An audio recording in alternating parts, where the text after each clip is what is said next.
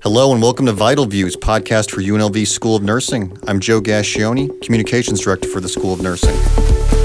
There is no easy solution to the topic of gun violence, and it feels at times there's no easy way to talk about it. With each mass shooting or firearm injury, there's shock, outrage, sadness, and a call to action to prevent future shootings. With the increase of violence around the U.S. and greater publicity of these incidents, these calls to change something grow louder and louder. But it's also important to understand the context of gun violence, not just in political arenas or legal rights, but in the realm of an ongoing health crisis. Here to discuss gun violence as a public health emergency and how nursing can play a role in mitigating it is Angela Amar, Dean and Professor at UNLV School of Nursing. Dean Amar, thanks for coming back on the show. Thanks for having me, Joe. And I want to preface this too, for those of you out there, this is not going to be a conversation about self-defense, about Second Amendment rights. We're not going to get into those realms. This is strictly, objectively health-related. And on that topic, is it fair to call gun violence a public health crisis? Absolutely. Public health is concerned with promoting health, with preventing death, and enhancing life. And if we think about gun violence, it is a threat to someone's life, and it's also predictable. And if you can predict something, you can prevent something. Now, your expertise includes trauma-informed care, dating violence, survivors of violence and trauma. How common was gun violence in your research? Gun violence, I think the most common thing that you see is suicide. And when you think about domestic violence, often you hear the murder-suicide, so the person who kills the spouse and then kills themselves. It's a very lethal form of death, and so we don't always hear about the suicides as much, but certainly we hear about in domestic violence, the most common cause of death would be gun violence. And we talk about gun violence. It is not just mass shootings. We talk about suicides. There's intentionally self-inflicted, like we just mentioned, unintentional legal interventions. And I'm just going through some fast facts from the CDC. When we look at motivations behind gun violence, specifically we're talking about mass shootings in this case, it's common to argue that don't look at the gun, look at the person behind it, like they might not be there mentally, to put it bluntly. Where do you draw the line on that distinction? Mental health is important. Our country has sort of stripped a lot of the services, a lot of the resources that could be available to prevent mental illness, and we can find the relationship. One thing that's interesting, though, to note is that persons with mental illness are more likely to be victims of violence than perpetrators of violence. And so that's a huge misnomer, because not that everyone who has mental illness is violent. What we do know about violence, though, in any form, is that there are predictable upstream sort of factors that we could look at. So being exposed to violence is a huge predictor. Past experiences of violence, whether as victim or perpetrator, huge predictor of violence. Violence to animals, huge predictor of future violence. They're all these, and so if we know all these factors that occur that can lead to violence, our emphasis really should be on preventing these upstream factors that are part of this, so that we don't have to get to this end result of gun trauma. And that leads into my next question. As a nurse, as a healthcare expert, what do you propose for preventative measures? I think a lot of the factors, like we're not talking anti-Second Amendment rights. We're talking about, if you think about what happens health-wise. So someone who gets, who has those automatic assault rifles that can unload hundreds of bullets in one sitting. So we have the child who couldn't be recognized except for her shoes because her body's so torn apart. When you see people who make it to the ED who've experienced violence in this way, the wounds are catastrophic. The wounds are big. If someone survives, they're surviving with major problems. So having at least some limits in who can get those, who has access to, helps then in the long run to not have the major trauma. I think that there's got to be some responsible policies that sort of, if we think about the shooting in Illinois, there were predictable things. It been called to the cops had been called to the home. So we knew that there was some trauma, some areas there. The fact that he was able to get that much weapons is a problem. And so I think we do have to look at considering the upstream factors that contribute to violence, and how do we, in a responsible way, because we're not just talking about eliminating rights, but we're also thinking about the rights of the people who get shot innocently at a parade, and how do we protect them? And so where do we kind of draw a balance and think about ways that cause the least harm and most benefit? And we talked about mental health before. It's not just the act itself, but the long-term effects. Not just the physical, but the mental are so important too. Looking at more resources for post-traumatic stress. We talked about we mentioned survivors before, victims, just to be able to go on with life, not necessarily forgetting what happened, but just try to manage those feelings. Trauma's a hard thing. When people experience some kind of violence, I often say, it's a major assault on the body, and the body reacts in multiple ways. And they're not always just physical, although a lot of times physical manifestations of stress are common. So all the headache, backache, stomach ache, all those things have a stress-related component. So when someone experiences a major traumatic event, it often intrudes on their activities of daily living. They re-see things, sounds trigger them, events trigger them, anniversary dates, memory. There's all kinds of things that trigger. And when you look at it, we talk sometimes in healthcare about, we can call it a thick chart syndrome of people who've experienced violence and trauma, and they end up in healthcare seeking all kinds of complaints. And usually there's some pain, all kinds of things. And when you get to the bottom of it, if we could deal with the psychological effects of the trauma they've experienced, all of that rest of the stuff becomes a different thing to deal with. I remember the night of 1 October. I wasn't there at the Harvest Festival, but I was working in TV news, and at that moment, I was not in the station. We got called in, everyone, all hands on deck situation. But I remember hearing sirens that night, and we lived in Henderson. So we were a good 20, 25 minutes away. And even though I didn't see where they were going, I know where they were going. And to this day, I still hear sirens, and my mind goes to that moment. Weeks later, Metro Police releases body cam video of officers responding to the scene, and we were never going to air these clips because it would be too traumatic. We felt it would be too traumatic for the viewers because it hits too close to home. But hearing the gunfire, that's something that I'll never forget.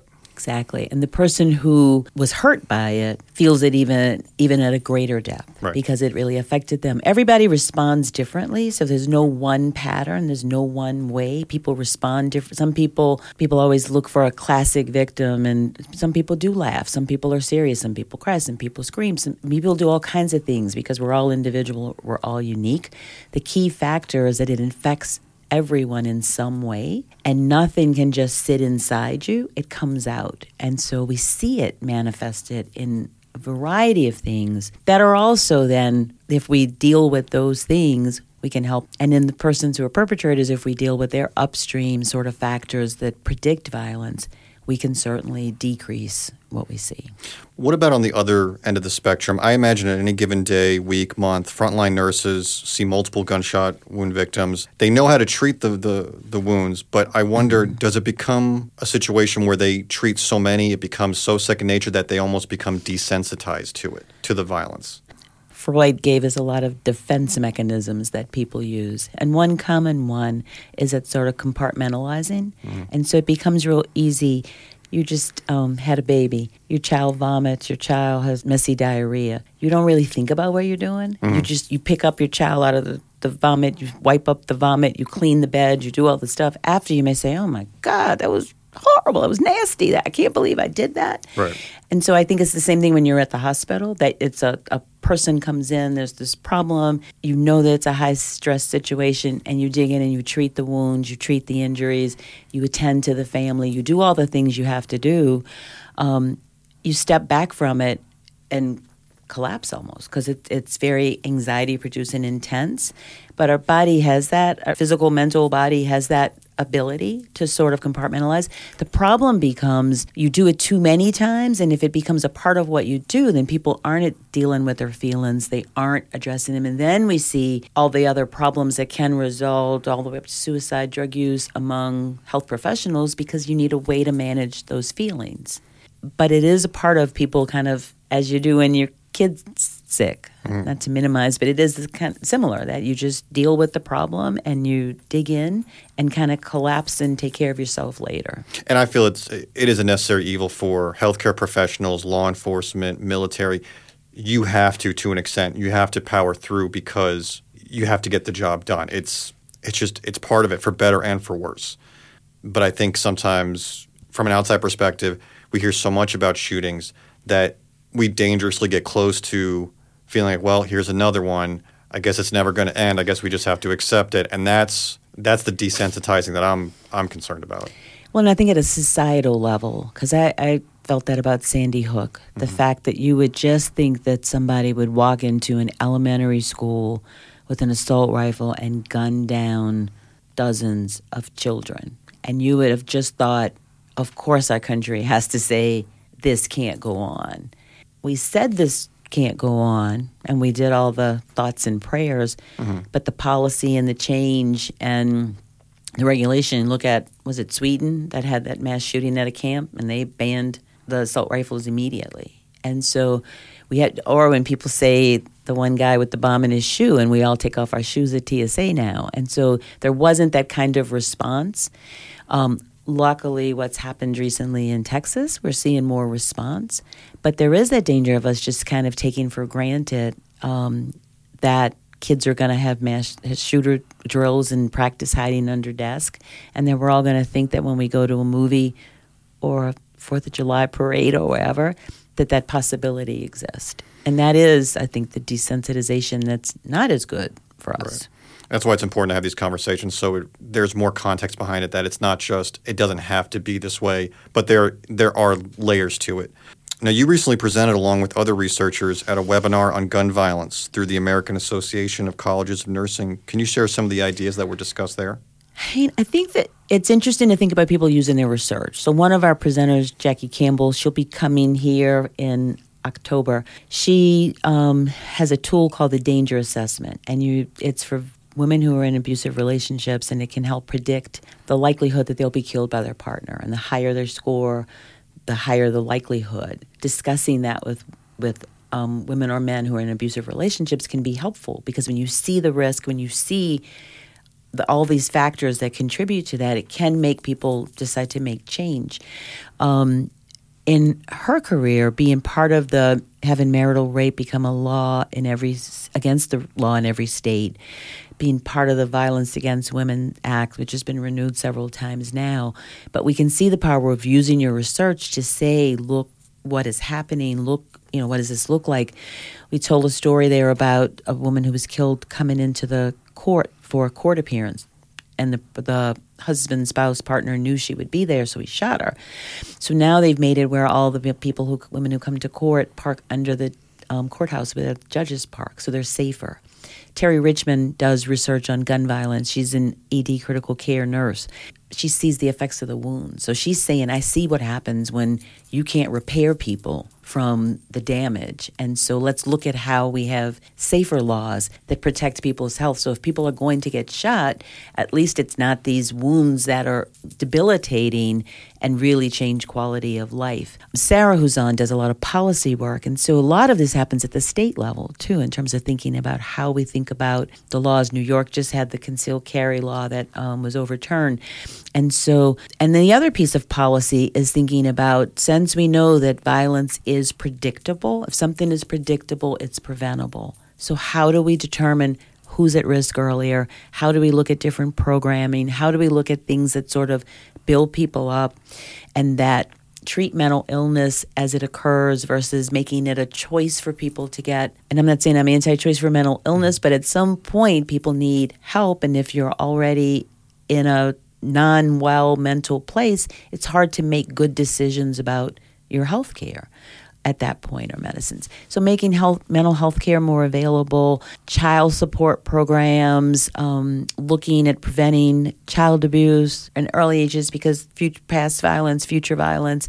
So it's all those things of how do we as a society think differently about ensuring that everybody gets to develop with full agency and develop to be well-rounded citizens that aren't just resorting to violence. Well, Dean Amar, that's all I have. Thank you very much for coming on the show. Obviously, big issue.